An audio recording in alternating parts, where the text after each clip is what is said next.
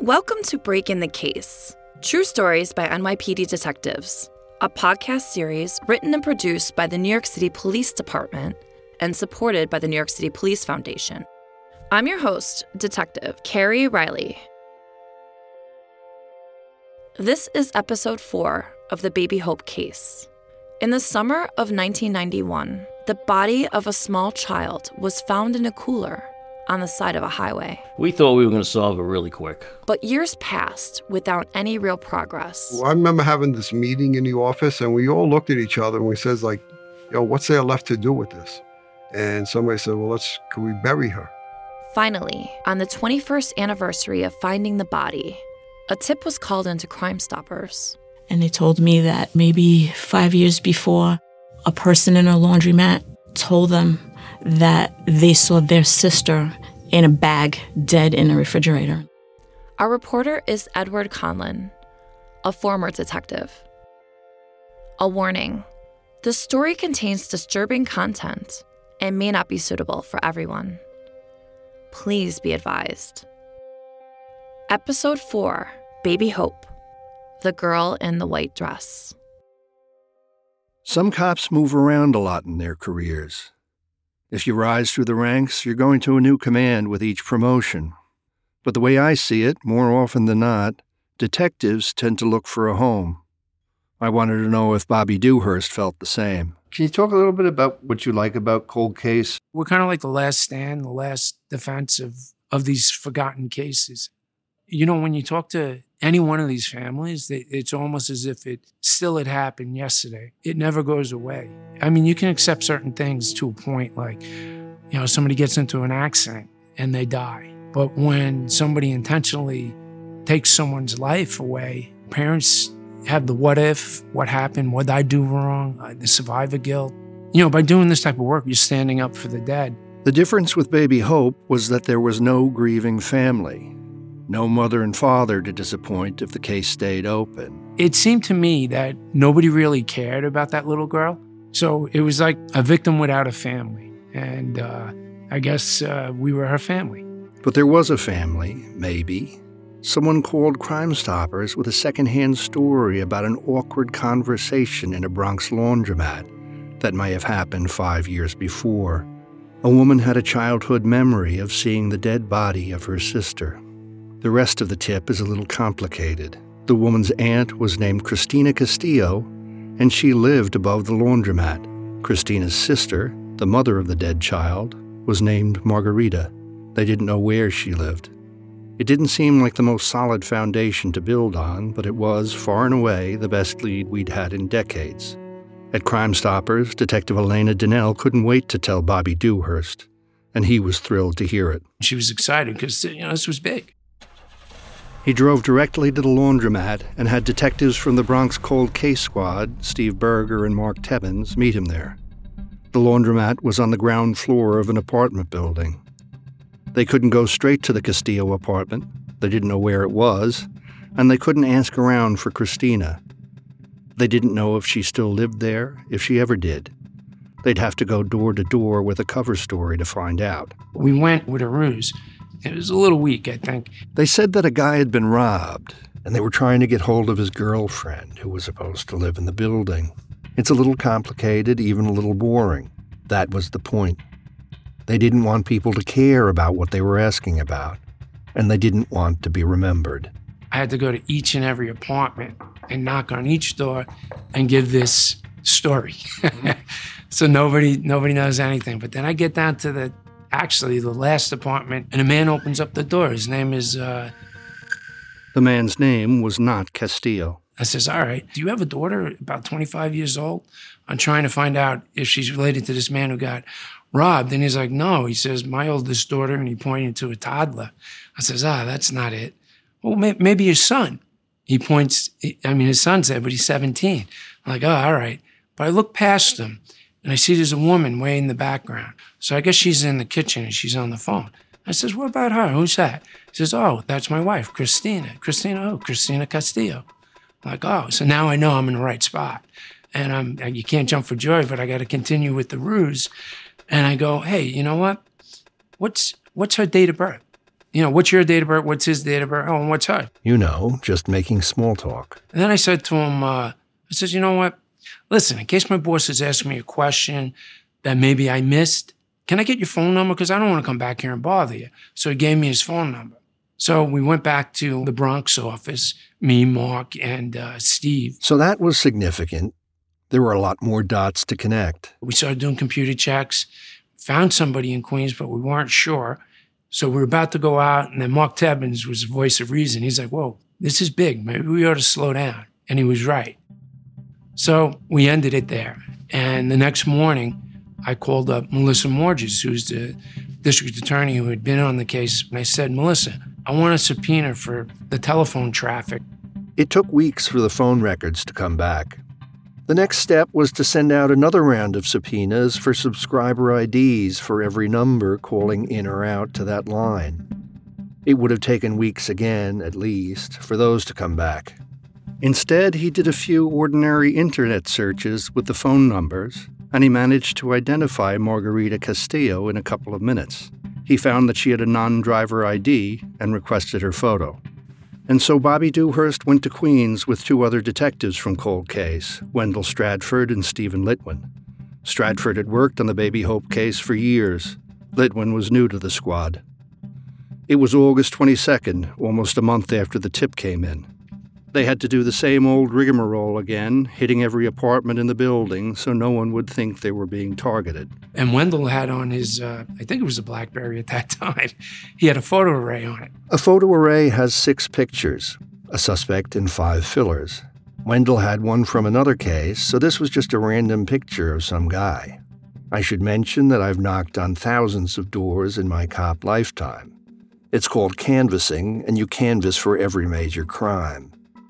In some neighborhoods, doors are knocked on routinely. Did you hear anything around 3 a.m? No gunshots? And then it's on to the next door, the next floor. Citizens of New York City should assume that when a cop knocks to show you a picture, they're looking for that guy.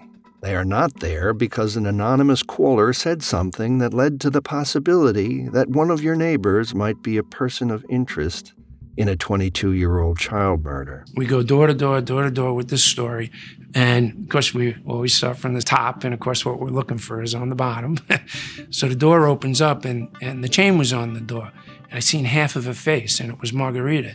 I'm showing a picture, trying to tell her something, and I get, no entiendo, no hablo inglés. I'm like, okay, Madonia, and I'll be back. The NYPD is about 30% Latino, and we have over 2,000 certified Spanish translators. But the Brooklyn office of Cold Case was tiny then, maybe 5 detectives. And Dewhurst wanted someone good. Stephen Litwin had just come to our command. Stephen said he had a woman that he worked with, Evelyn Gutierrez, in Special Victims. So he got a hold of her. They went back to Brooklyn to meet Detective Gutierrez. At this time, I tweaked the plan again. A single photo would be better than 6. Dewhurst picked out someone who looked like an especially nasty character. I go back to that door. I got Evelyn with me and I got Stephen with me. I have an envelope and I have this picture. And I knock on the door and she's there. And then I say, we got to talk to you. And she's a little reluctant to let us in, but Evelyn's there translating my questions and her answers. So we get in the apartment and I start talking to her. I said, I'm looking for this guy. And she turns around and says, that's not the picture you showed me. So I was like, all right. Look, I wasn't going to, I had to think fast. I wasn't going to show you the picture of who I was looking for because you would have told them and tipped them off. But right now I'm taking a chance. I want to know where this guy is. And she's like, I don't know him. What I wanted to do was, they used to say when I was like undercover narcotics, I wanted to come at her sideways. I didn't want to come at her direct. I'm not sure if she's seen the television that night of me asking for help. And if she did, it would have been all done with. Dewhurst and other officers had been all over the news a month before talking about Baby Hope. I wasn't aware of the fact if she was responsible in any way or involved in any way with this crime of the girl being murdered. You never know what people know. Everything? Nothing? Let's step back for a second. Lots of people don't like talking to cops for a lot of reasons. Some have had bad experiences with us, and some are bad people. With immigrants, there's another whole raft of concerns. Maybe the person answering the door is documented, but other members of the household are not. So far, all we have is a tip, and only the insignificant parts have been confirmed. That a lady in the Bronx named Christina has a sister named Margarita. But if Margarita really was Baby Hope's mother, Dewhurst had to be very, very careful. So I came at her with this ruse of that photograph, and I show it to her, and I said, who's this? He says he lives here. Who's this? She's like, no. Is this your husband? No. And then I calm it down. I'm like, whose children are these in this house? My daughters. Well, is this one of their husbands? No. And then so I created a problem, and I create the problem to solve it now. So then I turn around and I go, you know what? I don't know, but maybe all you got to do is just, if you don't know the guy, just write on here, on the paper, you don't know him, and maybe you won't have to go to court, because nobody wants to go to court, right? So she writes, I don't know him, something really, I don't know who he is. And I tell her, put it in the envelope. And then she does, and I said, seal it, and then sign your name across it. Margarita licked the envelope to seal it and handed it back to Dewhurst. Now he had what he needed. I got her DNA. And then when I left, I said, listen, I'm going to come back, but I got to talk to your daughters because they may know who this guy is. And she rambled off a list of all her daughters. She said she had 8 kids, all girls. Dewhurst wrote down their names and ages. I took that, I invoiced the envelope, I sent it to the lab, and I came back out there with Stephen and Evelyn again. But when I knocked on her door, she wasn't at home. Margarita wasn't at home, but her daughters were. She had twins from another marriage. And when I'm talking to them, the same thing, do you know this guy or whatnot, had them seal the envelope, sign the envelope so it wouldn't mix them up. And they said, you should talk to Maribel down the block. Maribel was one of their sisters. The interesting thing was that Bobby Dewhurst hadn't heard her name before. Margarita hadn't included her on her list of kids. Honest mistake? Maybe. One way to find out. Fortunately, Maribel lived nearby. So I went down a few doors, I knocked on the door, and when I seen Maribel, she looked just like the picture. Maribel looked like the sketch of Baby Hope, grown up and come to life. The envelopes went to the lab for DNA analysis in August. It's the beginning of October when Dewhurst gets the news that detectives have been waiting to hear for 22 years. I got the results back that Margarita Castillo is, in fact, the mother of Baby Hope. First, he called his boss, James O'Neill. He was the chief of fugitive enforcement then. He's the police commissioner now. When we did finally get the DNA hit, I was actually driving northbound on the FDR Drive, and I swung around and came back to work. It was great to see the look on Detective Dewhurst Bobby's face. Here's Detective Wendell Stratford. Commissioner O'Neill was the chieftain at the time. He told us, pull out all the stops, and give you all the manpower you need, get guys from the task force and from violent felonies, and we just work every day and, get it going. Dewhurst couldn't wait to get back to Queens to talk to Margarita, but there was a hitch again. The same hitch as before. So now I got a result, and now I have nobody in my office that speaks Spanish. I'd been talking to my old partner, Sylvia, on the phone, letting her know what's going on, because she had a vested interest. She worked on it for several years. So I called up Melissa Morges, and I said, hey, Melissa. Melissa Morges was the DA assigned to the case since 1991. How would it be if I brought my retired partner along to do the interview? And she says, that'd be fine. That would look good. We'll be back after the break. So Detective Sylvia Bonet came out of retirement. So we go back and we knock on the door. She's a little agitated, Margarita. She's like, what are you doing here? Why'd you come back? I just got to talk to you one more time. And that'll be it. That'll be the end of it. She's like, all right, but I can't talk to you now. I got to take my grandchildren to school. I was like, all right.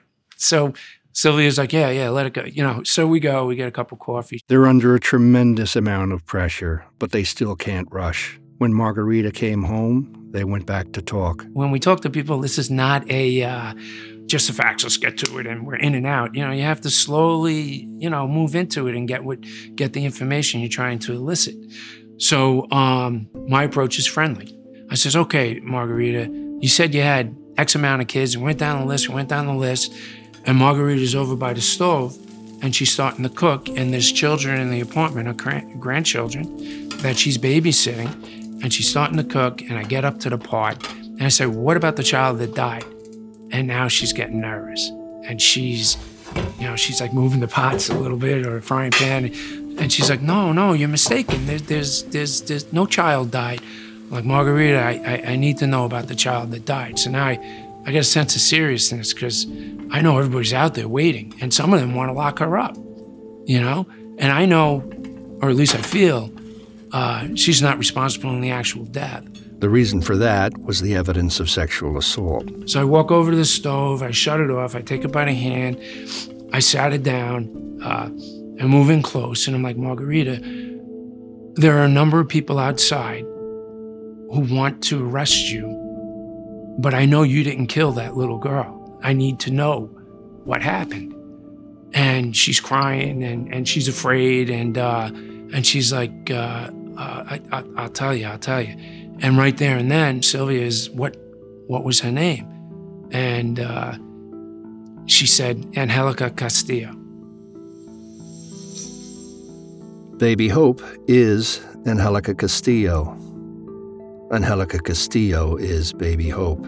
So now we have her name. Actually, we have a case. They read Margarita her Miranda rights, and she signed them. She was ready to talk. Somebody came to pick up the kids that were there. She said she didn't have the child at the time of her death.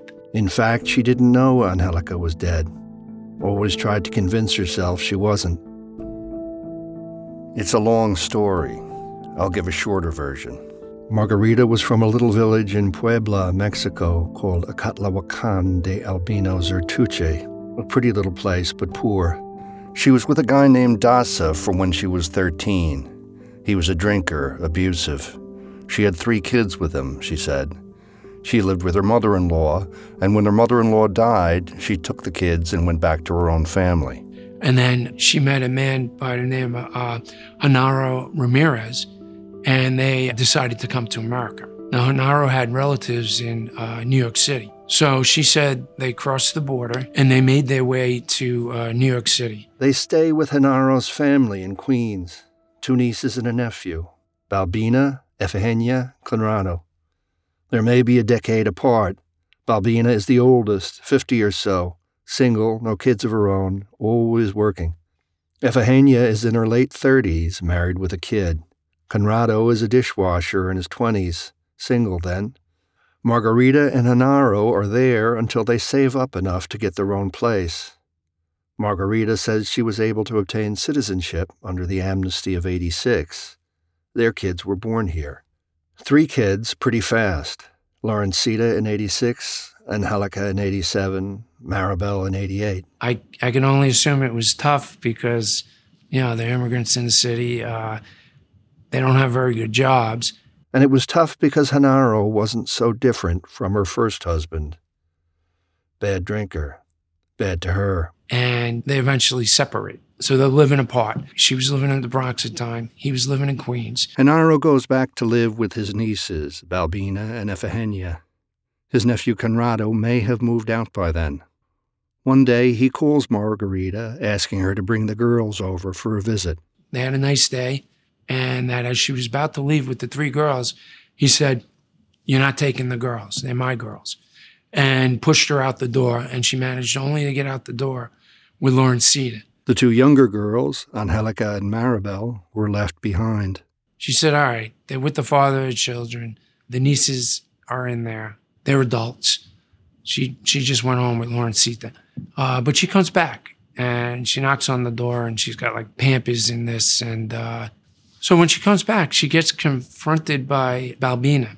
Balbina delivers a message from Genaro. The little girls, they're not going to live with you. They're going to live with me. They're my children now. She didn't know what to do, according to her. And she left the Pampers or whatever it was she had.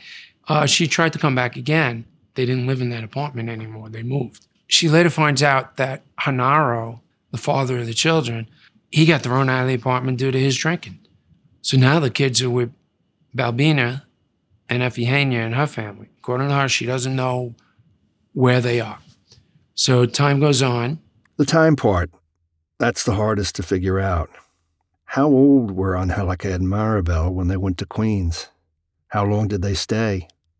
Angelica was murdered in July 1991.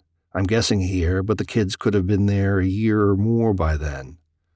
Margarita said she went to look for the girls, made some calls. It was probably around 1995 when a friend who knew both families called her with some news. Balbina had died.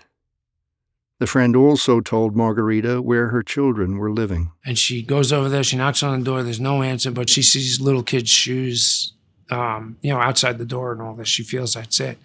But eventually she gets a phone call from Conrado. Conrado is Balbina and Efigenia's brother. And he says, what do you want? Why are you harassing my family? He's like, I want my children back. And he's basically, well, you're going to have to pay me all this money. And she didn't have this money. Why did she have to pay the money? He wanted money back for food, clothing, I guess shelter for the children. And it had been 5 years at this point, 5 or 6 years. Yeah, somewhere around there. And she was of little means. She was a seamstress in a factory. She didn't have that money. I guess she pleaded with them as best she could. Margarita hung up the phone. Eventually, Conrado called back. Again, the time is hard to pin down, but at this point, we're in 1997 or 1998. Conrado calls again. And he's like, do you want your child? She says, look, I'm talking about 2 children. I want Maribel and Angelica. He's like, look, do you want them back? And she's like, yeah, all right, well, meet me at this restaurant. So they meet in a restaurant in Queens. And Margarita tells me she took Lawrence Cedar to the restaurant. But when she gets into the restaurant, she sees Conrado. He's at the table with Maribel. And I guess she's panicking. And she's like, where is Angelica? Conrado is like, I don't know. He said he was in Mexico for a while, and when he got back, Balbina told him that Angelica was dead. Margarita asked him how she died, where she was buried. He said he didn't know. And then he started getting frustrated, and he got to a point like, do you want this kid or what? And so Margarita took Maribel home. As for Angelica, she told me she felt what she knew of Conrado, that maybe he sold her. Maybe she didn't want to believe that she was dead. Margarita finally had Maribel back, but she wasn't in good shape. I remember us trying to go through the health department and trying to find medical records for them, and there were none. Maribel was 8 or 9 years old, and she'd never been to school. Margarita enrolled her, but it didn't work out. She took her daughter back home to her mother in Mexico. And she left her there for a few years to start with school and be around her older daughters. Like the man said, it's a long story. So now Margarita gave her a full statement as to what she had known and why she didn't have her children. And Dewhurst believed that what Margarita told him was true enough. But we're supposed to be at the stage where you don't hedge or dodge or hide the parts that might make you look not so good. The moment of truth, you could say.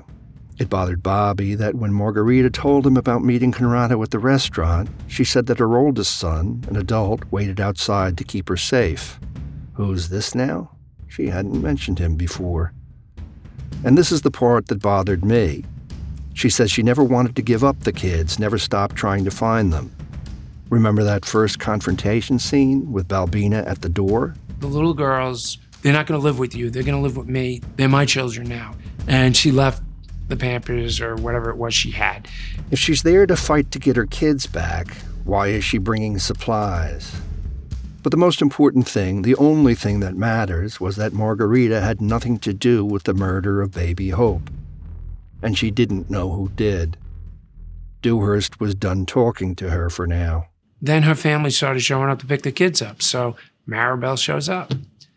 And I'm like, come on, Maribel, we got to talk. So me and Sylvia talked to Maribel.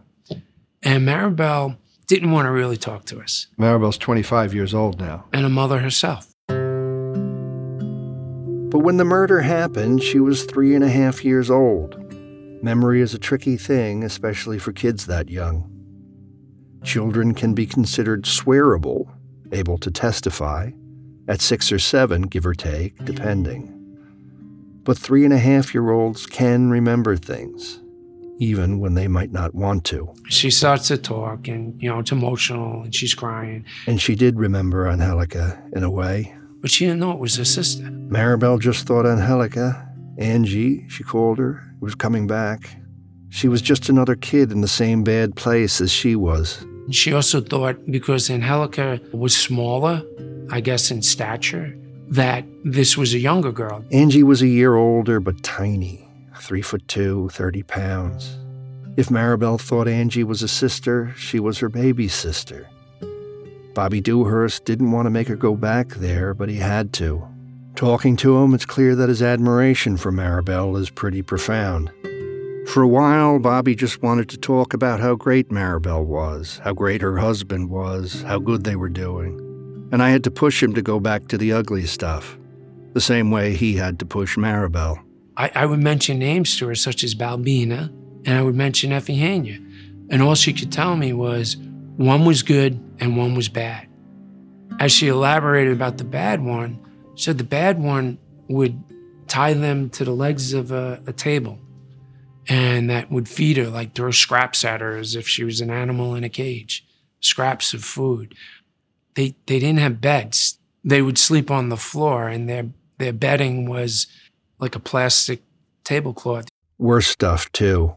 Not sexual, but hateful. And it was really terrible, and she was getting real emotional, and she really didn't want to go too much deeper into all the, let's say, atrocities. And while Maribel remembered one woman as mean, the other as nice, it's harder to tell the two apart at this distance. Maribel said that one night she and Angelica were tied to the table. Angelica told her not to fall asleep. She eventually falls asleep. She hears rustling in plastic bags. She hears, put her in, fold her over. And then she said she didn't see Angelica again, ever. Maribel described her last memory of Angie. She remembers Angelica walking away with a man, like a man's holding her in her arms. She's happy. Maribel couldn't forget Angie, but she did a lot with the memory. It's kind of beautiful what she did. The way she remembered the last time she saw Angie, she was happy. Her hair was brushed, and she was in a white dress. A nice man was taking her away. Maribel remembers watching her through the window when Angie waved goodbye. All of that is hard to hear, but the hardest for me is the part about the white dress. Angie did wear one, but not then. She wore a white dress at her funeral. Detective Jerry Giorgio and his family bought it for her. I don't want to sound mystical, but in a story as hideous as this one, you come across a moment of grace, you shouldn't let it go. Anyway, after Angie's gone, Maribel's still where she is, with the nice one and the mean one.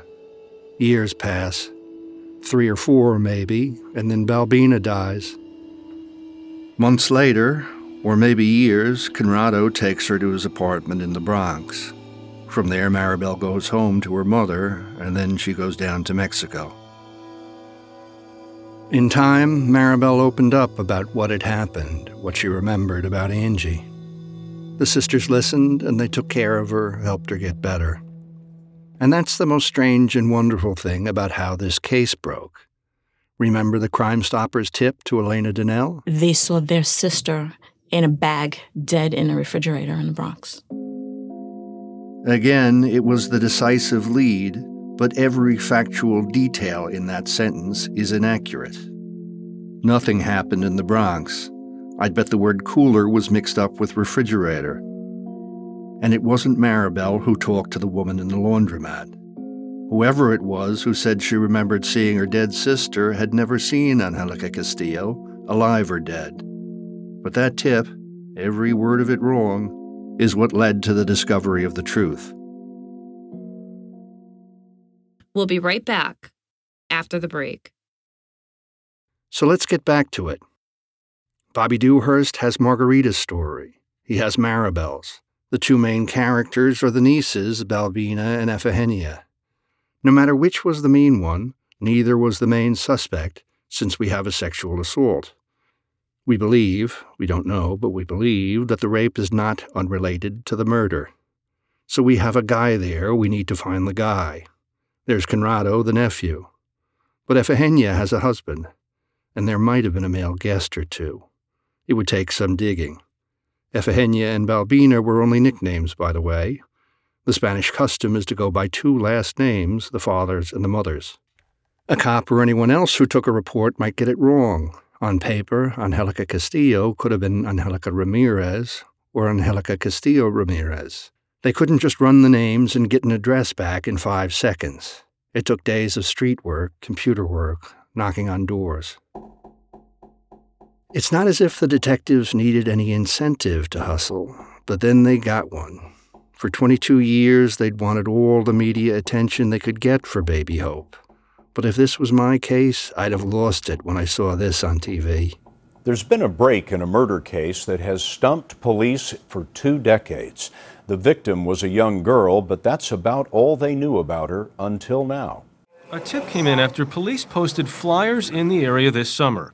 Someone came forward saying they might know a relative, and that led detectives to the child's mother. Her DNA was a match. For the time being, police are not releasing Baby Hope's name, nor the name of the mother or father, fearing it might compromise the investigation. This does not help. The news might, in fact, inspire a person with a particular interest in the case to hop on a plane for parts unknown. But Dewhurst does get a lead on Ephigenia, an address, an apartment in Queens. Bobby and Wendell Stratford race out there. This time they bring Detective Carlos Vasquez as a translator. He was in the Juvenile Crime Squad, which also fell under O'Neill's command. They find Ephigenia, her husband, 2 sons. Not surprisingly, the family is less than cooperative. This is Wendell Stratford. You know, we had to do a lot of little skullduggery just to get them to admit that they were the right people, because they didn't want to admit it at first. I believe that someone had made a phone call and told them that the police had been knocking, looking, for you guys. We're not getting straight answers. We're going round in circles, round and round, this and that. So I'm like, I said, you know what? You know what we're gonna do? We're gonna leave. We're going over to Brooklyn right now. We take them to Brooklyn, into my office in Cold Case Squad. The family members were interviewed separately. Ephigenia was the one they were most interested in, but since the murder was also a sex crime, the men weren't off the hook. That aspect of the case was another reason they asked Evelyn Gutierrez to help translate again. She'd helped with the first interview with Margarita in August when they got her DNA from an envelope. Evelyn had been in Special Victims for years. Wendell Stratford talked to the father. He didn't think the guy had a clue. There were 2 sons. Both boys said that Balbina was the cruel one, always beating the girls, calling them names. And Ephigenia, it was like pulling teeth. It was hard to get it out of her. But we didn't get much out of her. She was almost like argumentative with Balbina, her dead sister. She was like, why would she take on this responsibility of those 2 girls? Why? This is Evelyn Gutierrez. Ephigenia was very special. She wasn't really pleasant to speak to. When I conduct interviews, I try to humble myself down to that person. I felt that I had to come up to that person. Like I had to maybe try to humble her down so then this way we can meet somewhere. She was pretty aggressive when speaking. And this is Wendell Stratford. They were very they brought these problems into my house. We had to feed these kids, and then, nobody was here to watch them. I had my own family to take care of. They didn't belong here. It was just kind of crazy to hear people talk like that about, 2 little children. Nobody wanted them. Nobody wanted the girls. Wendell said that Ephigenia admitted that the children were often tied up. She didn't untie them. She just left them like that. Said, not her responsibility. And she didn't feed them. Would not do it. Said, my sister took on that responsibility. Those are hers. So I have my own family. There were 2 girls in the house. And then one day, there was only one. Ephigenia didn't have much to say about that either. She remembers she's sleeping in her room, and through the wall into the next room is where her sister Balbina was sleeping. And she hears a loud noise. And she's like, what's that? And she's like, I'm going to the park tomorrow. And Effienia's saying, what park? and she says, don't worry about it. You don't like the park. I'm going to a park in Manhattan. She says they're talking through the wall.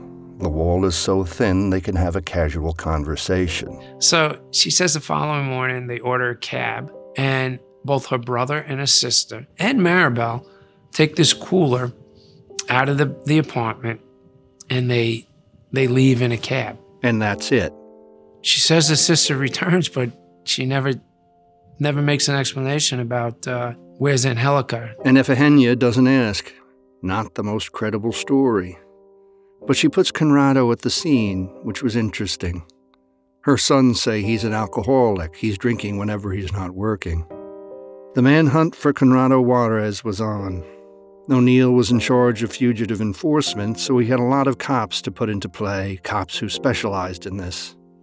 24 hours later, one of O'Neill's teams picked up Conrado at the Italian restaurant in the village where he worked. He's delivered to Cold Case in Brooklyn. No handcuffs. It's as friendly as they can make it. He wasn't under arrest. Bobby Dewhurst and Evelyn Gutierrez sit down with him, read him his rights. He signs the form, agrees to talk. I was there to do the Spanish interpretation, but I'm still an investigator.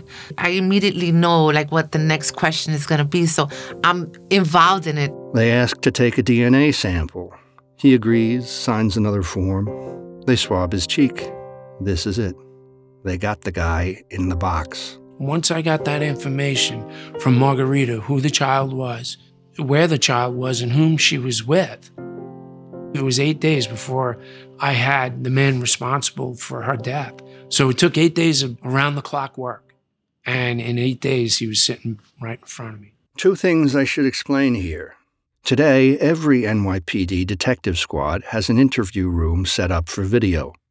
In my old squad, you can even get close-ups. There's a control panel in another room. Back then, when you had a guy in the box, and 2013 was still back then, you read a guy's rights, talk to him for a while, and if you had anything to say, you called the DA. The DA brought the camera and an operator to record an official statement. The other thing, the box. That's what we call an interview room. For detectives, how good you are in the box is how good you are at your job. Different approaches work with different people. You can go in like a therapist talking about feelings, or like a used car salesman smiling while you try and close the deal.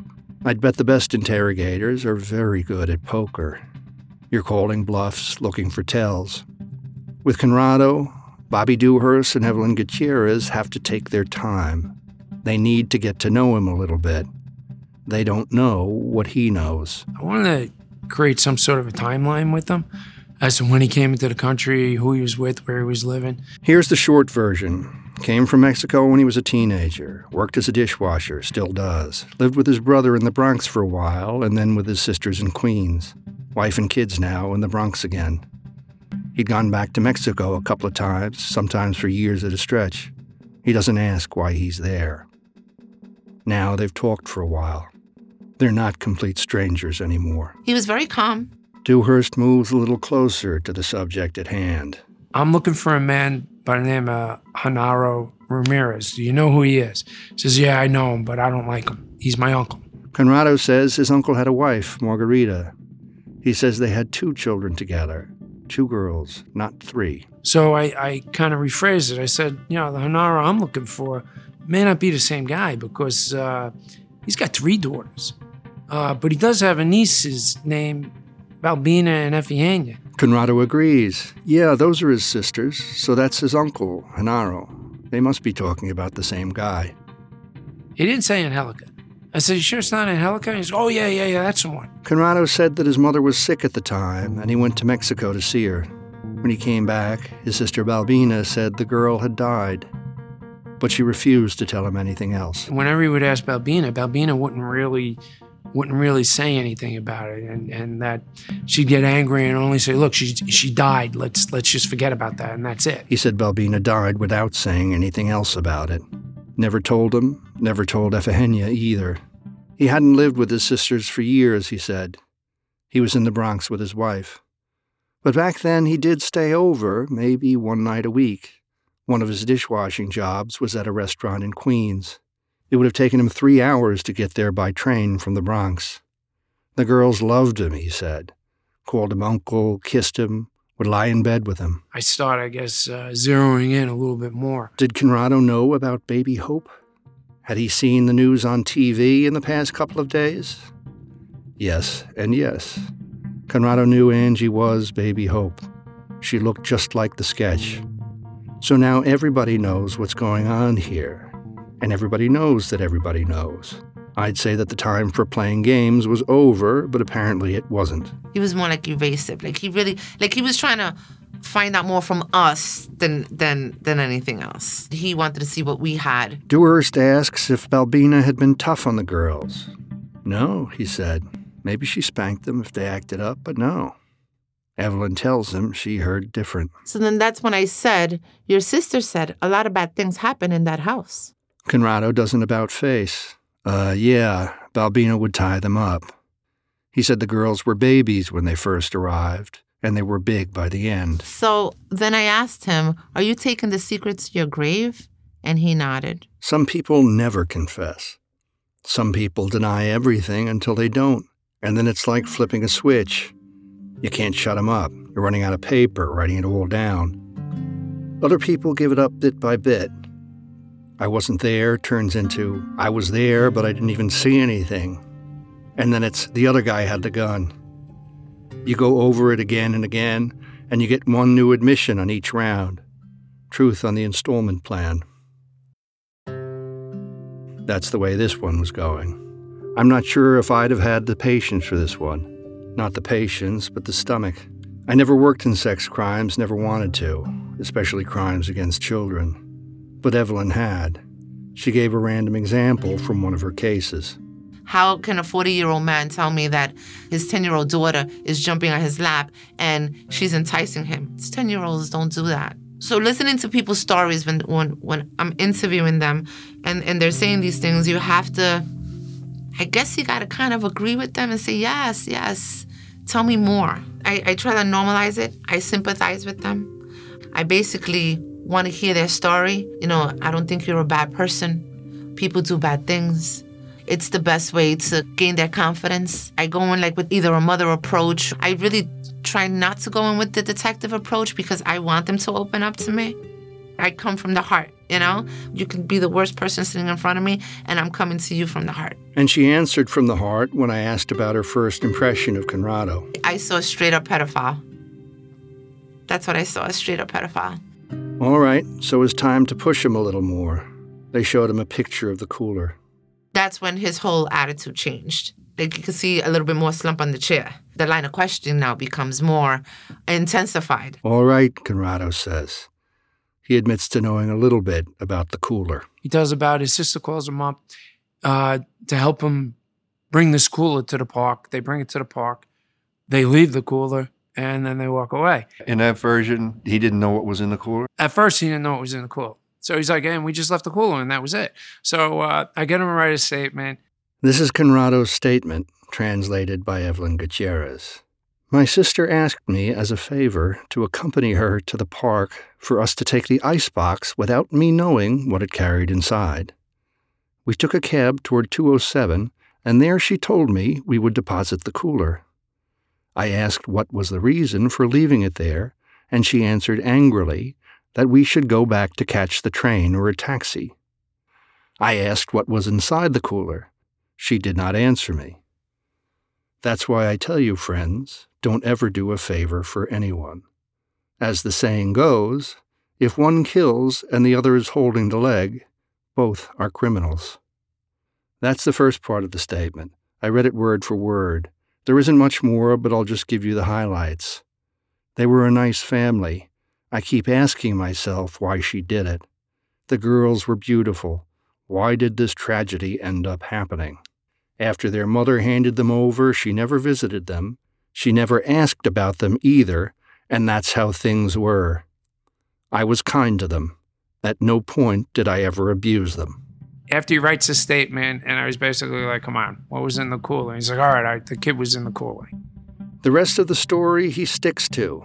He's home in the Bronx when Balbina calls. He knows Angie's inside the cooler, but he never opens the lid. Balbina never tells him what happened, and he still has no idea. It's around 3 weeks before the body's found. And he knew Angie was baby Hope from the beginning. He'd known all along. It was good to hear that, but the admission didn't really get the detectives any closer to where they had to go. Evelyn asked Conrado if he thinks Angie is resting in peace now. Yes, he says. It's just before midnight. They take a break, get food. Bobby Dewhurst asks Conrado if he knows what DNA is. Gutierrez explains that semen was found on the body and that scientists could tell if it came from him. Dewhurst holds up the DNA kit. I'm showing him and saying, is this going to be a problem? And he's like, no. The thing is, DNA wasn't a problem for Conrado.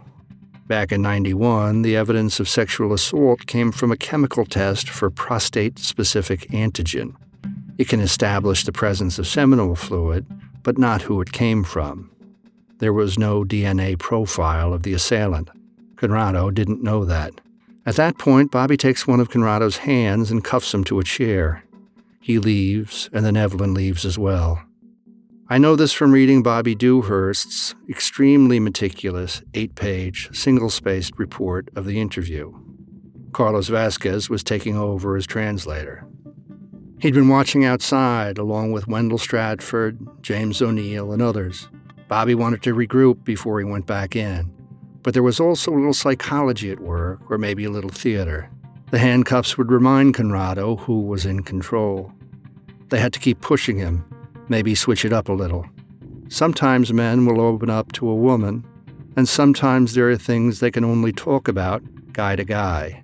Yes, I know how that sounds. Now I go back in with Carlos Vasquez, my present partner, and he translates. And Wendell Stratford came in too. So, hey, these guys weren't in the room. Let's start from the beginning again. This is Wendell Stratford again. I don't want to stereotype him, but he was like one of those guys that he just would give you that look like, why am I here? What did I do? I don't know why you guys are bothering me. You know, like you want to smack him in the back of the head and be like, sit up. And, you know what time it is. But he just, arms on the table, head down. For the record, Detective Stratford did not smack the suspect. Chief O'Neill was watching, and he'd arranged for representatives from the legal bureau to observe the interrogation. There were not going to be any mistakes. We're getting him to open up more. He was being cagey, and Balbina's dead. He was building up to blame his sister. Conrado said Balbina would tie the girls up when she wasn't home, and she was out working just about all the time. We're like, what do you mean? Tie them like how? And he goes, they put the rope on their neck. I said, rope on their neck? And he goes, yes. I said, well, show me. So I had I had a suit on, and so I took my tie off. I made a loop and put it around my neck, and I said, show me. And he told me to sit down on the floor, so I sat down on the floor, and he took the other end of my tie and tied it to the doorknob. And I said, well, what was the purpose of this? And he goes, because if she leaned forward, it would choke her, and that way she'd have to sit up. Then she couldn't lay down, so she'd have to sit up the whole time, and that's how they would keep them in line. He made some reference to, wanted to keep the kids out of the refrigerator from eating the food and stuff when they weren't around. Conrado keeps insisting he wasn't there when Angie died. He had worked that night, and he had gone home, and Balbina called him to come help move something. And we knew it was a lie because we kind of pinned him in a corner about the timeline for it. The subway ride. He said it took him hours to get to Queens. And then he acquiesced and said, oh, yeah, I must have been in the apartment. I was there. He just said the cooler was already packed. He didn't know how she died. She was just like that. He found her that way. And then we went back at him. But the progress wasn't steady. When Conrado admits something new, he denies something he just admitted. But now he gives them this. He gets these calls from his sister Balbina saying, you got to come when he's at work. You got to come here. You got to help me out. When he shows up, he said Angelica was on the floor, I guess in the hallway, on a green tarp. The girl was dead. And then he admitted to putting her in the cooler. I said, well, how'd you make her fit? And then he even showed us how he put her in the, what he did to get her into the cooler. He was doing this with his hands, and he folded the body over. Her feet were up over her head, and the shins were in front of her face. Tied her so she would stay in a particular position. And so she was placed in a bag, put in the cooler. He put soda cans on top of her, covered it, and put the top on. He sat back and was like, put his hands up in that, that's it. What else you want? Now, at that point, he has a sister, a dead sister he can blame. He still says that he doesn't know how she died. Correct. You don't have a case. Well, we got a case because he put himself there. He put himself there, and we're 75% closer than we were 20 years ago. I feel a little bad listening to that. I'm telling Wendell what DAs have told me over the years when I've hit an impasse in a homicide investigation. You don't have enough. He says what I've said to them. We got the right guy here. But we both know that 75% is a number that doesn't matter. You got him or you don't. He's thinking, and we can see he's sitting there, he's thinking, and we didn't even hit him with the sex abuse stuff yet. Yeah, there's that. The evidence kit with DNA on the table. They could have bluffed. They could have claimed that it would prove that he raped her. Legally, they were allowed to do that, but they didn't. They'd brought it up, let it drop for a while. It was time to get back to it. I figured I got to be his friend. I don't want to be accusatory. I don't want to be, you did this and you better tell us. That gets nothing. You get nowhere with that. So I had to find an angle. He would say how, they loved him. They'd come in, they'd lie down with them, they'd play with them. In my mind, he was just grooming the kids to get them ready because he's a perv.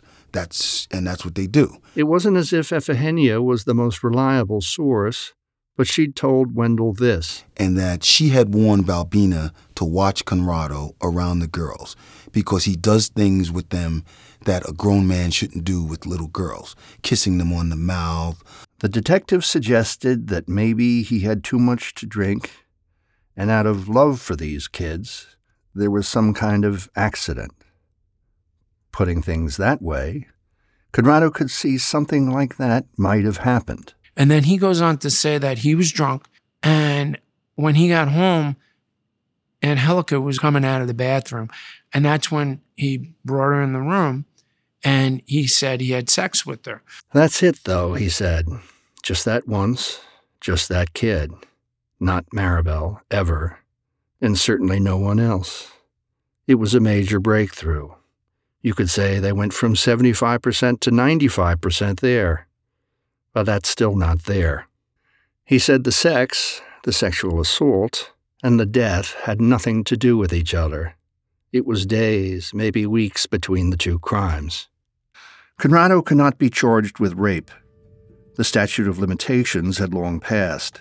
He denied killing her. No one believed him, but a defense lawyer could say, truthfully, that his client did not have a monopoly on child abuse in that house. Far from it. They take a break. It's time to call the DA and get what they have on video. They're so close. Maybe they'll get a little more when Melissa Morges came. Same DA since the beginning. Evelyn Gutierrez sees Conrado doze off for a bit. That's good to see. There's an old detective adage that only the guilty sleep. When they set up a camera, it's Melissa Morges, Bobby Dewhurst, Carlos Vasquez in the box now. This is on video. I've seen it. Conrado sits there. He's a small man, big mustache. He has a white short-sleeved shirt buttoned down. His arms are crossed, as if he might be a little cold. They start again at the beginning. Good morning, Mr. Ramirez. Good morning. My name is Melissa Morges. Ella se llama Melissa Morges. And I work for the district attorney's office. Conrado sits there, arms folded. He grunts and nods at the questions, looking back and forth between Carlos and the DA.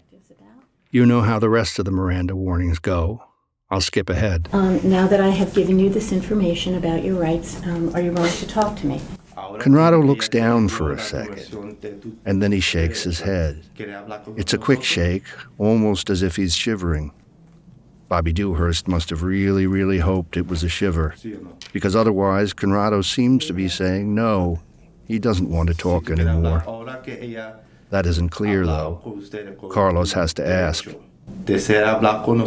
Now that you know your rights, do you want to talk? No. This time, the answer is clear. He said he doesn't want to speak with us. Next on Break in the Case, the final chapter of the Baby Hope story. Break in the Case is produced by the New York City Police Department and supported by the New York City Police Foundation. Thanks to CBS News. Thank you for listening. I'm your host, Detective Carrie Riley. Until next time, be safe.